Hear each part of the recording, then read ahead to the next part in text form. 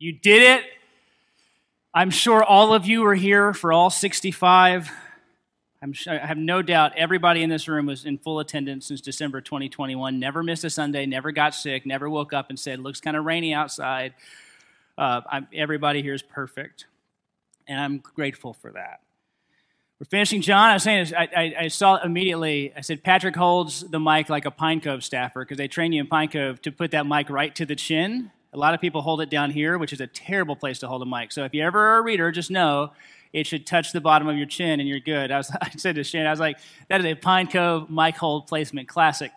And it's the right way to hold it, too. That way you don't, the sound guy's not like, oh gosh, and it's all feedback. So way to go, way to read as a Pine Cove style. Matt was like, he doesn't even know he's doing that, does he? I was like, nope, he does not.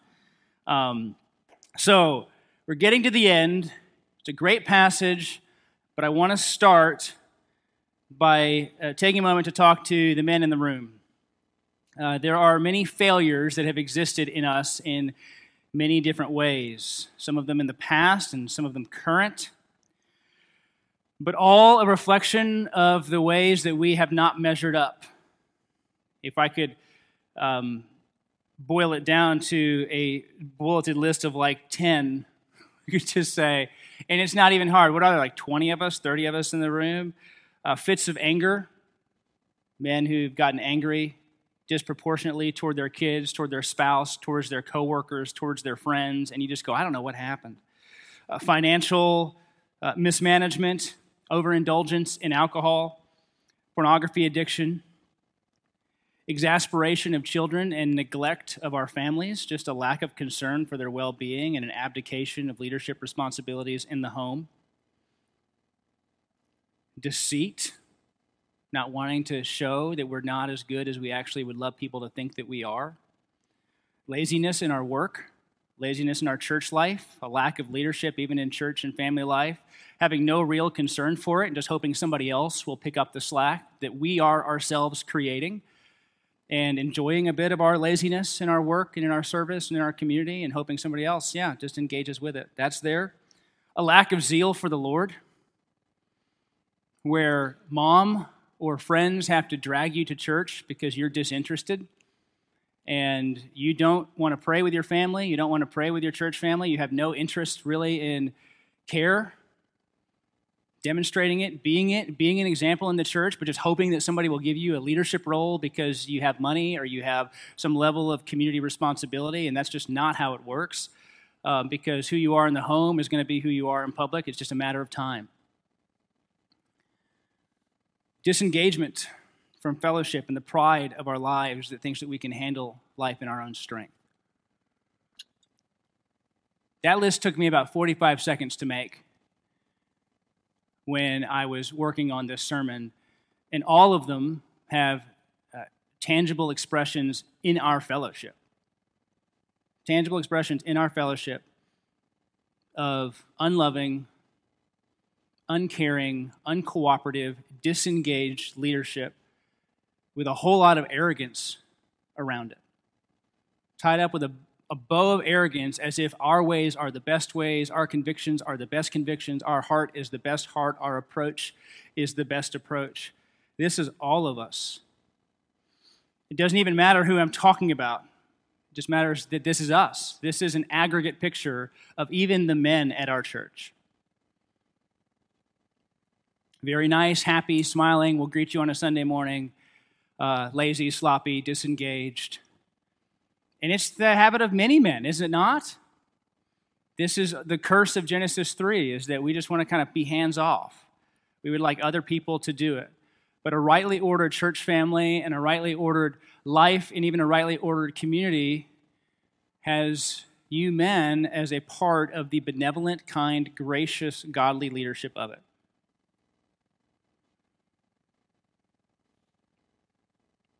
And there is this common phrase, well, you don't know what I've done, or you don't know how bad it has been. I don't know how bad you actually are. You don't know how bad I actually am. That's not really even the point, because it's not about comparing sins. We've talked before, you have like the youth pastor guy or the speaker. He'll go, man, if your sins were broadcast for the whole world to see, how embarrassed would you be? I'm like, well, praise the Lord, they're not, because I don't want that, and you don't want that.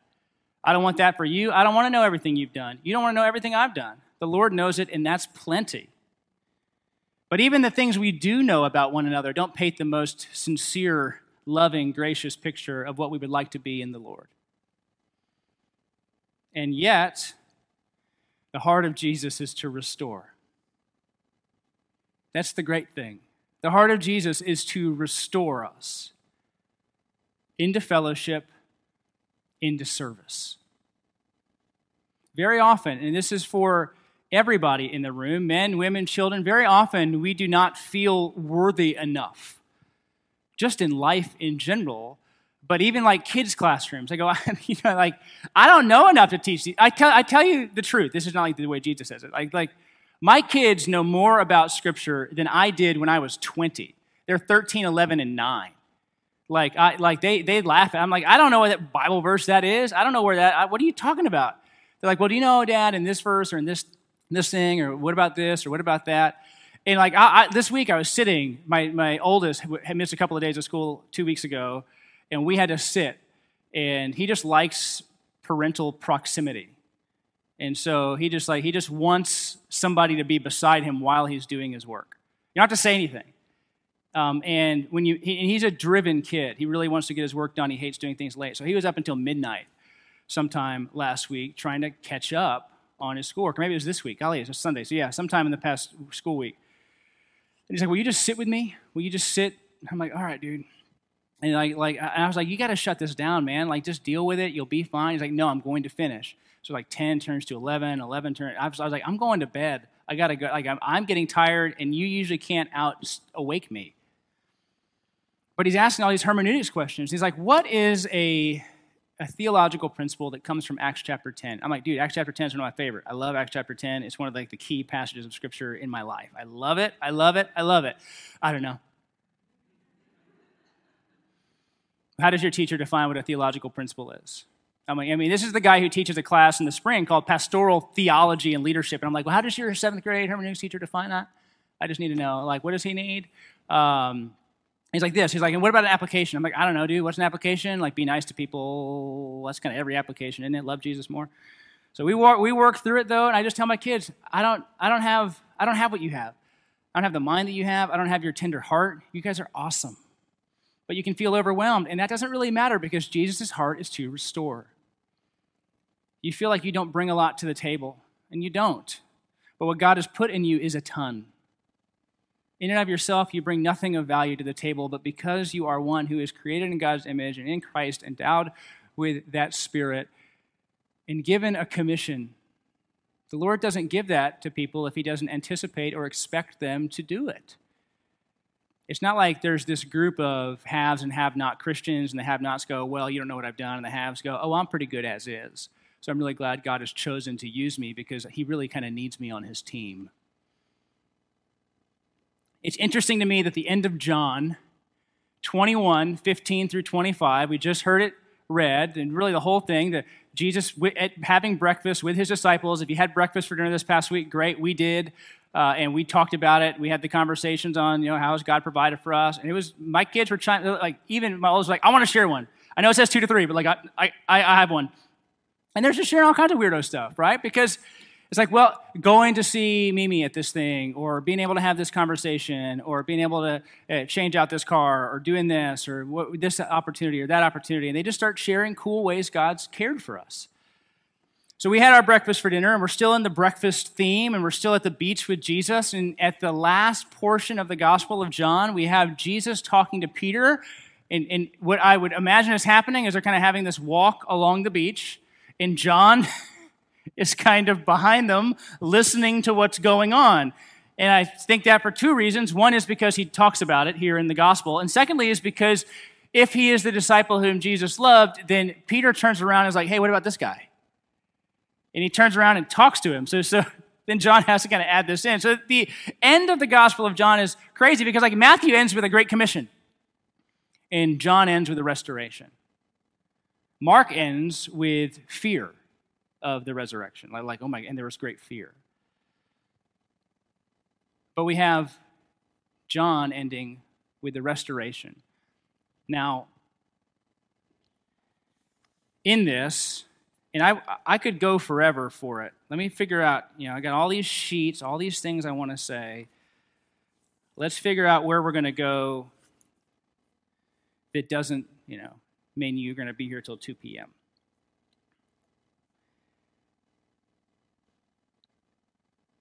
I want to talk about restoration, and then I want to talk about focus.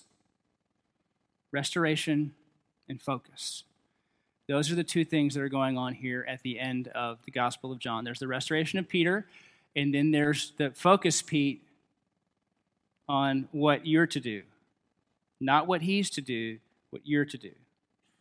And these two things are needed for all disciples, both to recognize the relationship that we have with Jesus, but also to know that we need to kind of have our eyes on him and do what he has called us into.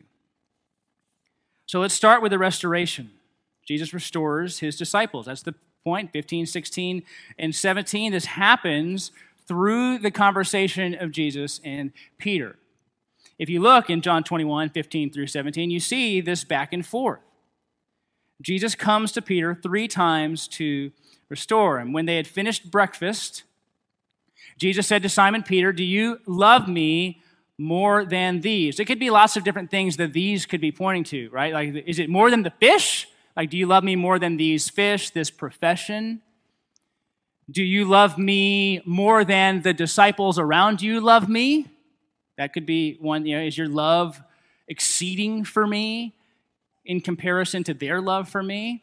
Or, which I think in regard to the ministry of Jesus feels a little more natural, is, do you love me more than you love these people? Do you love me more than you love them? Right? Is the love of Jesus the superior love in this relationship? Do you love me more than these? Peter replies, "Yes, Lord, you know that I love you." And he said, "Feed my lambs." Isn't that interesting? He said, "Feed my lambs." He gave him a command. Do you love me? Yes, I love you. And it didn't end with great. I knew it. I just needed you to know it. It actually ends with a job description for Peter. Feed my lambs. He said a second time, "Simon, son of John, do you love me?" He said, "Yes, Lord, you know that I love you." He said to him, "Tend my sheep." He said to him a third time, "Simon, son of John, do you love me?" Peter was grieved, annoyed maybe even, because he said to him a third time, "Do you love me?" He said, "Lord, you know everything, and you know that I love you." And Jesus said, "Feed my sheep." People love to get caught up in the words of love here and go, "Do you agape me? Do you phileo me?" We kind of do all those things. I don't think John gives us really any clue that any one of these statements is superior to another.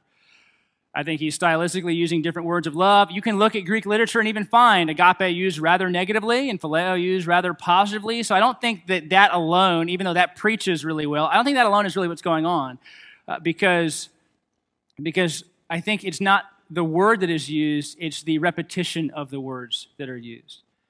He asked this question 3 times. 3 times. What's the one thing that we know about Peter by now in regard to his relationship with Jesus during his last moments? What'd he do? Deny, right? He denied Jesus. And how many times did he deny? You know it, come on.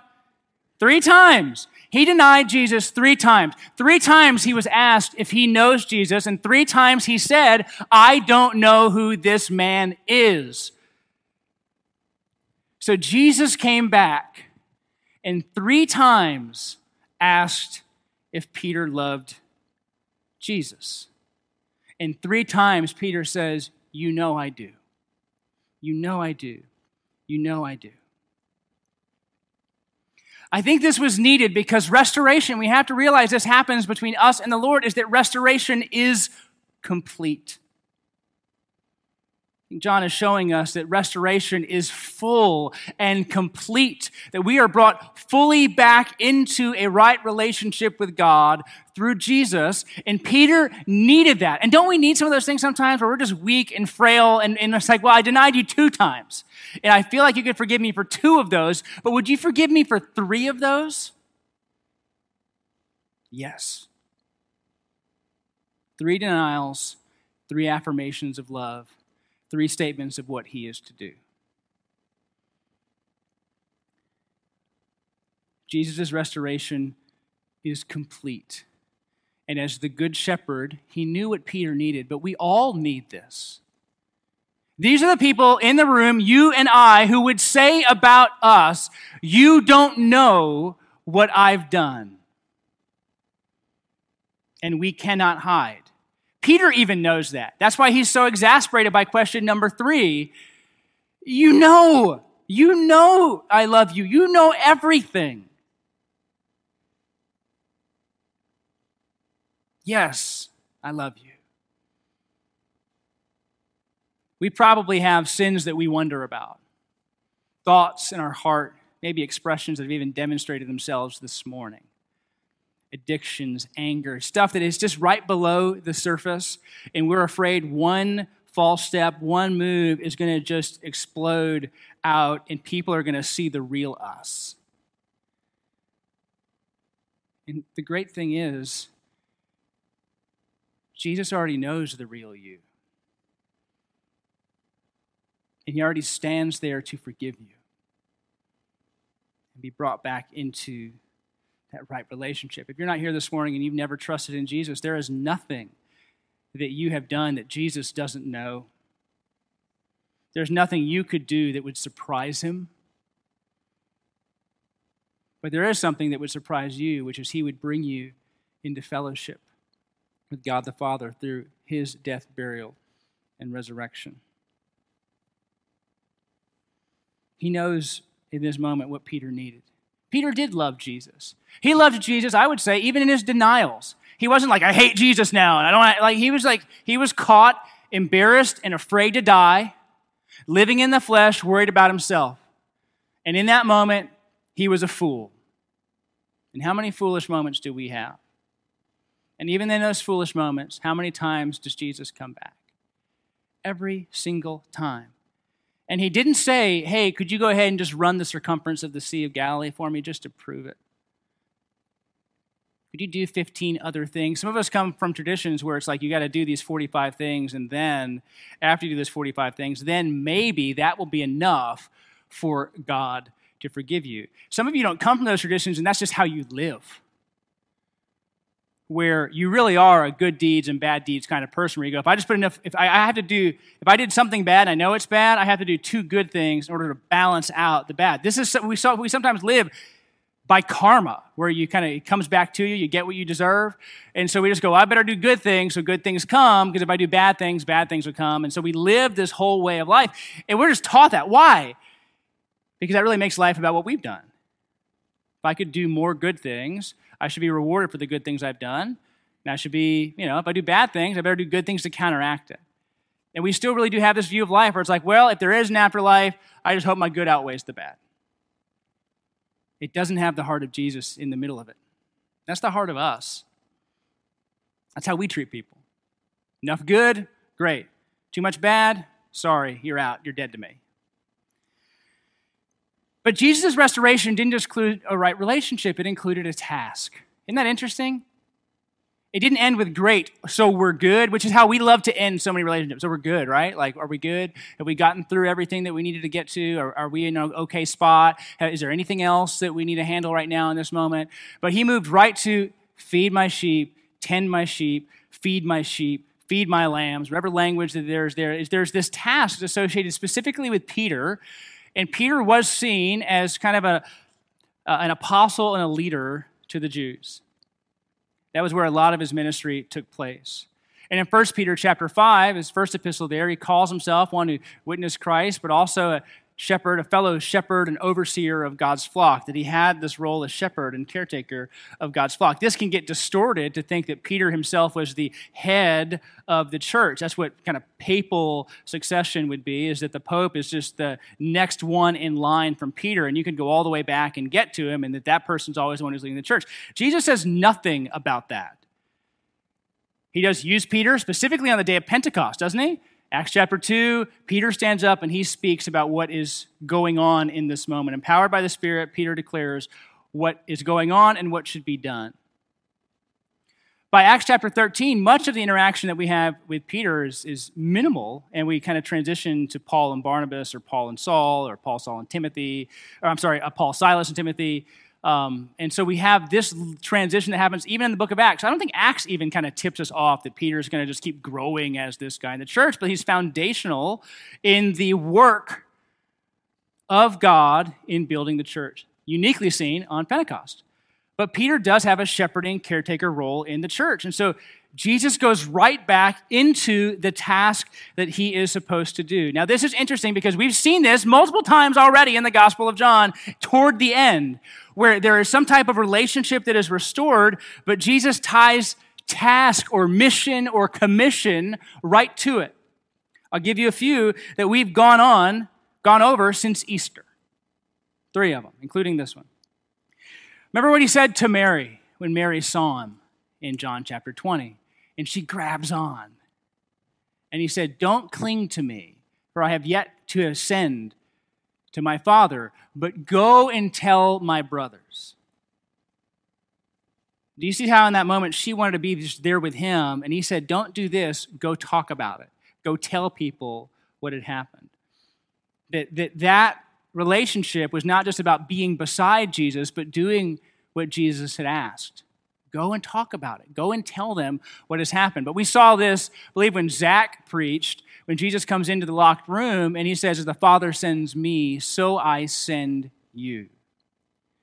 We see this in the restoration of Peter, where he comes in and there's this conversation. "Do you love me?" "Yes, I love you."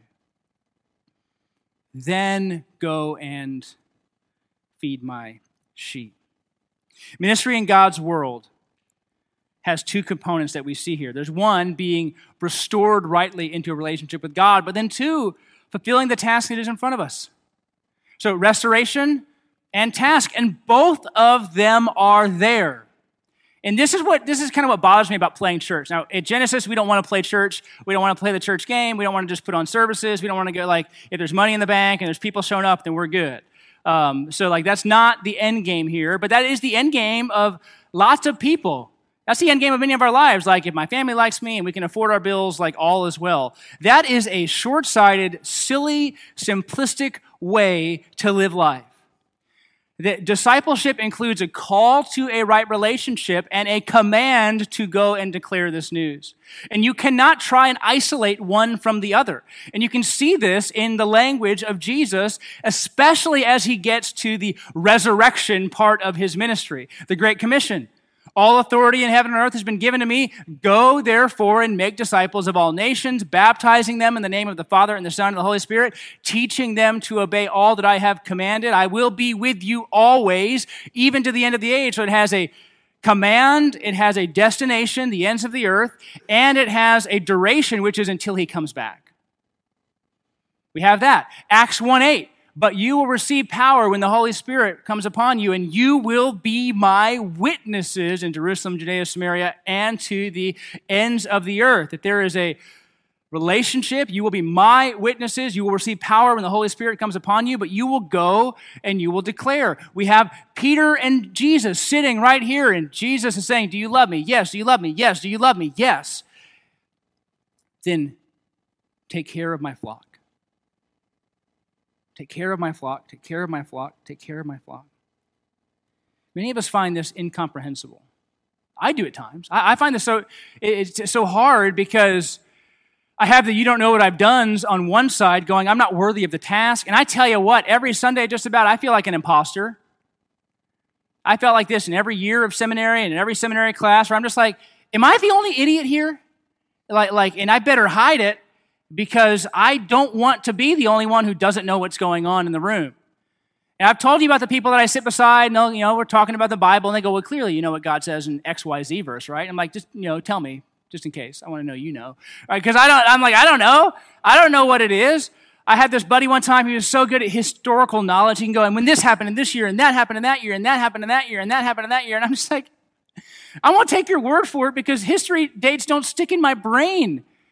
Ever. I can't figure it out. That guy crashed and burned in ministry too. So it's not just mental acumen that keeps you going. But I sat there going, I can't do this. I don't know what I'm doing. I don't know how this works. And you just start like making mistakes and keep making mistakes and keep struggling, and then the Lord just keeps showing up graciously. So often on the you don't know what I've done, we don't feel worthy to step into the work of ministry because it feels like we feel like we're cheating. I don't want to make this. I mean, like, I don't even have it right yet. And you want me to train somebody? We read something like in Titus 2, right? Women, train younger women. Men, teach men. We see this in 2 Timothy 2:2. The things you have heard from me in the presence of many witnesses, entrust to faithful men who are be able to teach others also. We go, I'm not equipped to do that. I'm not able to do that. But really, it just takes knowing something somebody else doesn't. Helping them move along in the Lord, helping them move along in the faith, helping them understand what it means to navigate this life faithfully as a disciple. And there is no moment of arrival, is there? On this side of eternity, we're just going to keep stumbling and keep wondering if we're doing a good enough job, and the Lord's going to be there every single time. That identity as disciple includes commission to do the work that he has put before us. You can't separate these two things out. Now, with that, because I talked to a buddy of mine who loves this passage, and he loves this passage because a couple of times in ministry, he's got dinged for a pornography addiction. And he has had to sit in timeout for a while. And I mean that in a good way, like sit under discipline, instruction, counseling, care, and just kind of said, there are some things we're not going to have you do right now because you're a little disordered on this side. Because you're disordered on this side, right now we want faithfulness to look a certain way for you.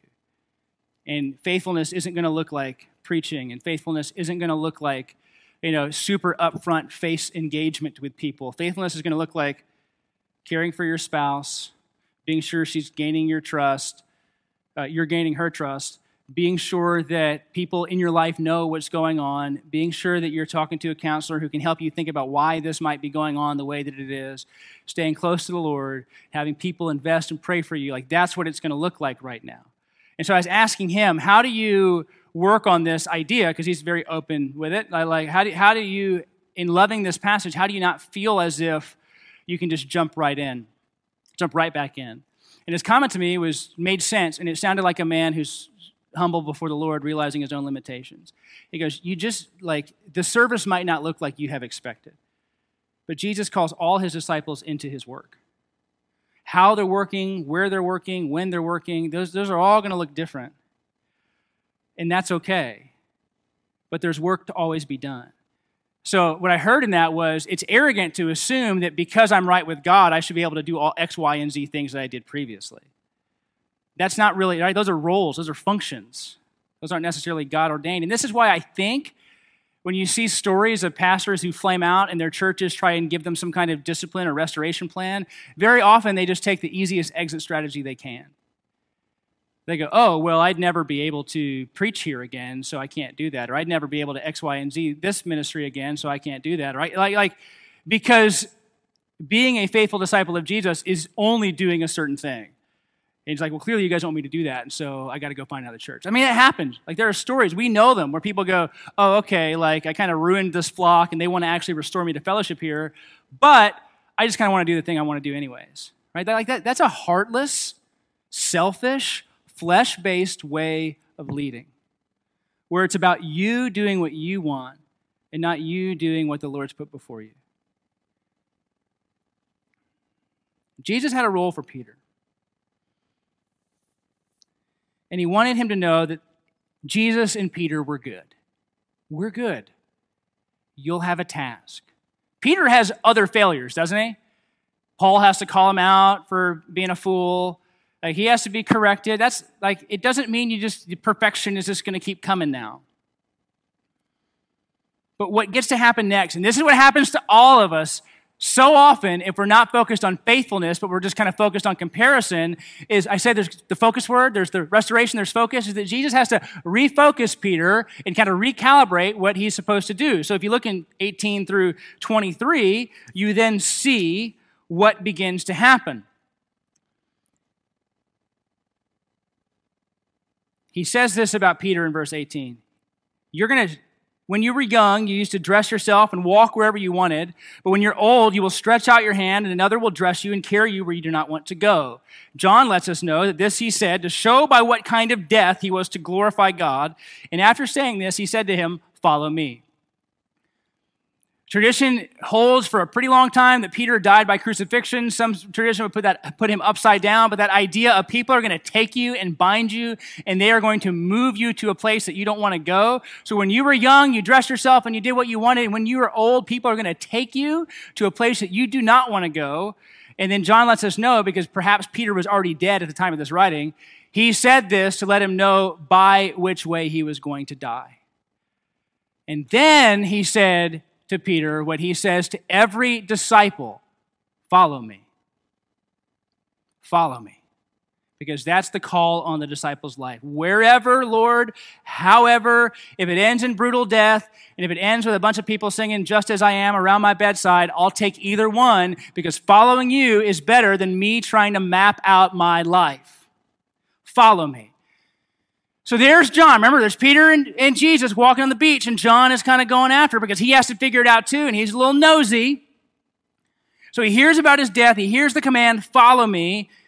And then Peter sees John. And he's like, "Well, what about this guy? What about this guy? What's he going to do? How's he going to die?" So verse 20, Peter turned and saw the disciple whom Jesus loved following them, the one who also leaned back against him during the supper and said, "Lord, who is it that's going to betray you?" When Peter saw him, he said, "Lord, what about this man?" Jesus said, hear these words because they're for you too. "If it is my will that he remain until I come," that would be his return. "What is that to you? You follow me." John lets us know. So the saying spread abroad among the brothers that this disciple was not to die. Like a good lawyer almost. He's like, but that's not what he said. He just said, if it is my will that he remain, what is it to you? He didn't say it is my will. He said, if it is, why would that matter to you? And the reason it matters to us so often is because we love to compare. We compare churches, we compare pastors, we compare preachers, we compare gifts. We go, well, your community group is bigger than my community group, or your D group is bigger than my D group, or people like to follow you and they don't like to follow me. People like to go over to your stuff. When you invite them, they come, and I invite them, they don't. Why is that? How come you seem to be doing all the things that I wanted, and I'm doing all the things that I thought were like for other people? Like I thought, like we have this view of leveling up in ministry where it's like, I'm going to be like sitting at the top of the mountain. I'm going to just be telling people what to do all the time. Like that's what I want. And honestly, I mean, this happens. I was with these guys in seminary. I probably was one. My friend Adam will admit it about himself. He's like, when I graduated from seminary, I was confident that I was going to be called up by Chuck Swindoll, and he was going to say, hey, Adam, like, I need a new guy. You're it. He's like, and I ended up pastoring a church of about 140 in Illinois for 14 years, and no one knows who I am. We look at people's platforms, we look at people's ministries, we look at people's churches, and we go, we do this. We all do this. We're Americans. It's all about comparing. Like, why can't I have that? Why can't I do that? That's the kind of ministry that I want. If we have that, then we are not concerned about following Jesus. We're concerned about Jesus following us. Jesus, follow me, bless me, do the things that I want. You know, kind of when I call on you, kind of give me extra power, extra strength to make this thing big. And some of us in the flesh, in our own power, our own strength, are going to try and build churches or build ministries or build lives or build careers around the idea that what we want to do is what God must want us to do, without any consideration of his word, without any consideration of the things that we do know. I mean, I have heard, you hear the stories of people who just go, well, I think God wants me to leave my spouse. And I'm like, what? Like, where do you see that? Like you say, so the point like the post-exilic period. Like, well, you see what happened here at the end of their lives? And like there was like, you know, separate from foreign wives, like that, like whatever. I'm making up that where they point. But like, how do you defend that? It's like, oh, I just feel it. I just feel like it. I'm like, no, right? Remember Jeremiah, the heart is deceitful above all things and desperately sick. Who can understand it? So like, don't follow your heart. Don't trust your heart. Don't just assume that you're right because it feels good, because feeling good doesn't mean accurate. It just means feels good. And those can be two totally different things. And so John is walking, and Peter goes, okay, he's just gotten this idea that he's going to die somehow. It's not going to be great. What about him? Is he going to get that too? It's like my kids. The kids do this all the time. Well, hold on. He got a drink, so do I get a drink? Or he got to do this, so he went to a birthday party. Can I go to a birthday party? It's like fairness becomes the name of the game. And Jesus just steps in and goes, you shouldn't care. It's a pretty assaulting statement by Jesus, isn't it? What is it to you if I have him thrive and you die? We're just like, Lord, make me the thriver, please. Hallelujah, thrive me. What is it to you if you go to your death led by people who don't want anything to do with you and you're crucified and I come back and this guy's still alive? You follow me. You follow me. There isn't room in our disciple making to include everything I want and everything God wants. You can't blend those two worlds together. Where you go, well, I'm just going to do all these things. I'm going to hope God blesses it, and that's going to be what I want. And if there's time, I'll be faithful to the Lord too. If it is my will that he remain until I come, what is that to you? Follow me. I want to give you permission today not to be worried about the ministry successes of others. Not to be worried about the career successes of others. Not to be worried about the family successes of others. I've told you about a dear friend of mine before who his wife has miscarried a lot of times. So many times that the doctors have said, no more trying. Next one might kill her. No more. And this guy is, if I were just to write a list of people who would be the best dads in the world, he would be number one. I'd be 1B, but he'd be number one. Number one. My kids love him. They love him. And they've probably spent, over the course of their lives, 48 hours in his presence, 72, as people who could remember it, not being held as a baby. That's all. It's like 3 nights we spent the night at his house, and they've come over and had pancakes once. That's it. They love him. They love her. And they really are like parents to my kids, and it's their heart and their support and their care. And you would think, well, God, if anyone should be a parent, it should be these two. And I remember talking to him years back, and he goes, it took me a long time to realize that God didn't owe me children. He doesn't owe me children. He doesn't owe me a family. But you follow me.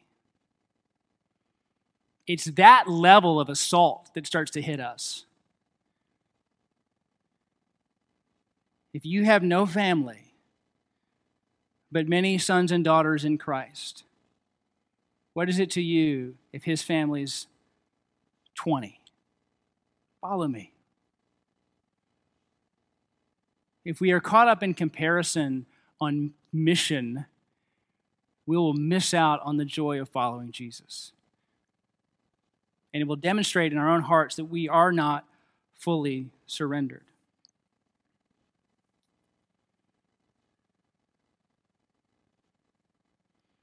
So I'm about a month from a milestone birthday,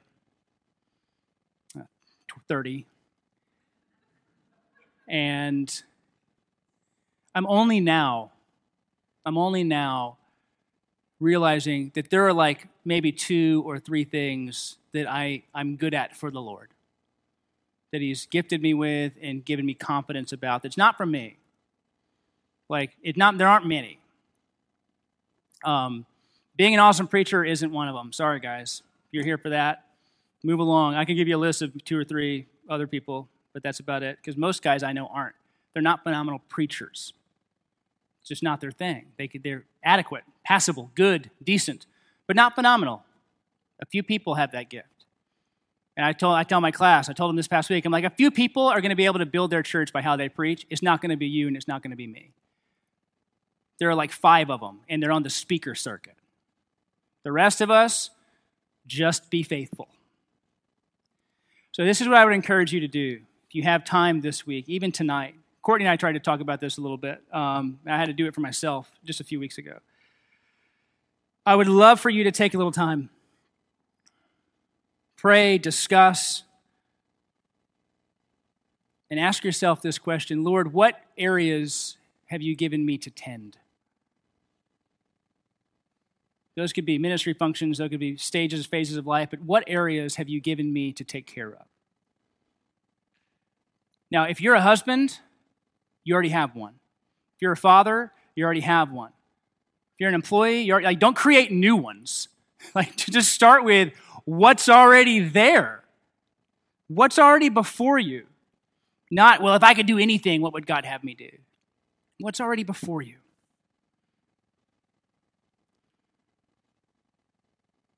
You can maybe make it something called like an I will follow list, if you want a little gimmicky title for it. There you go, an I will follow list.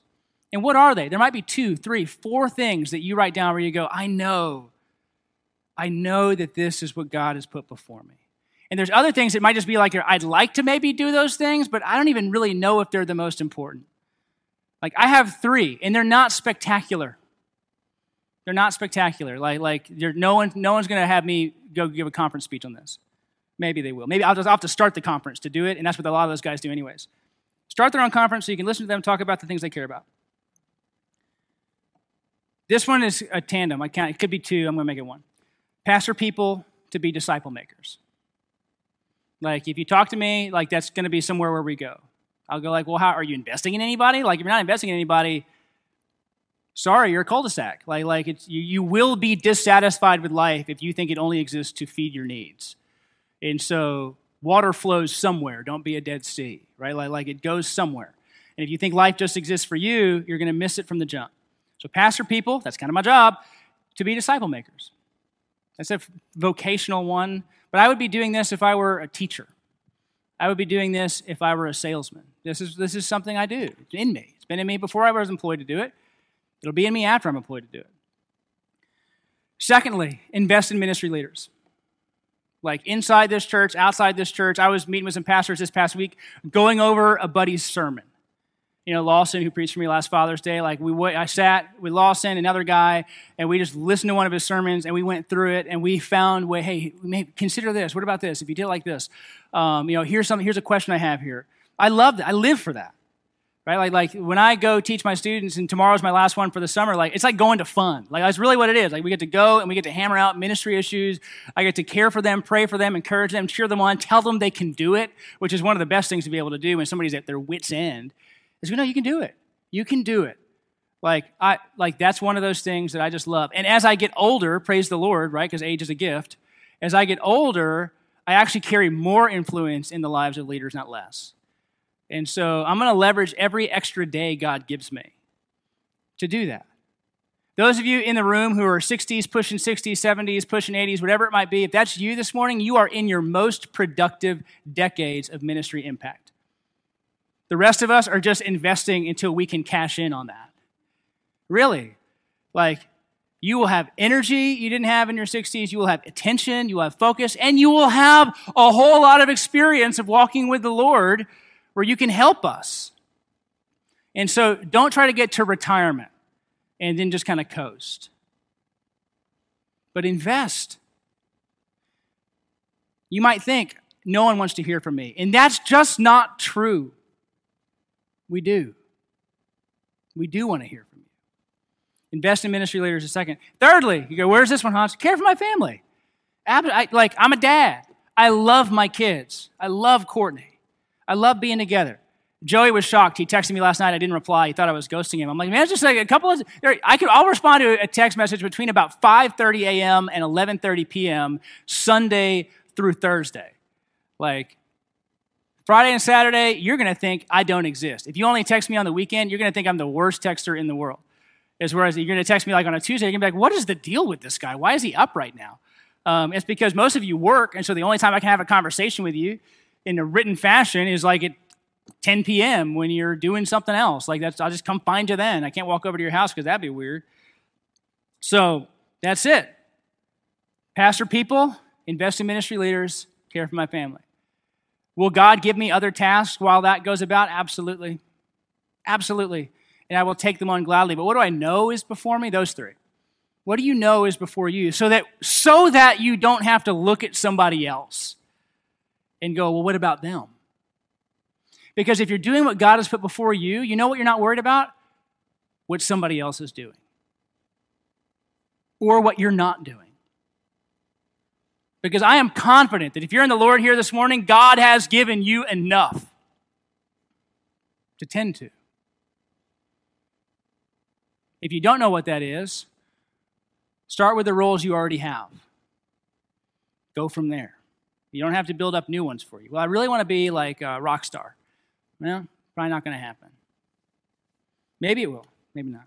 So here's what I would say. As you finish John, play your part. Play your part.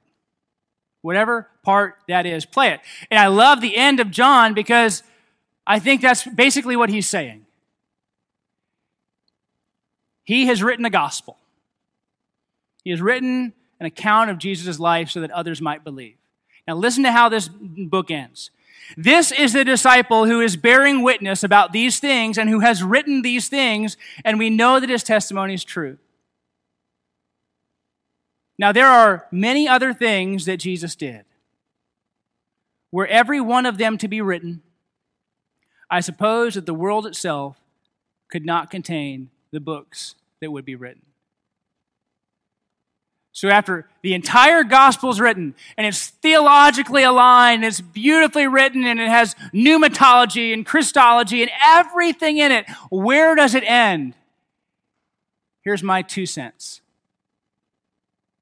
If we talked about everything Jesus had did and wrote about everything that Jesus had done, we would not be able to fill the world without it bursting. Because there's just so much. So John doesn't end his gospel going, check this out. He's like, here's my part.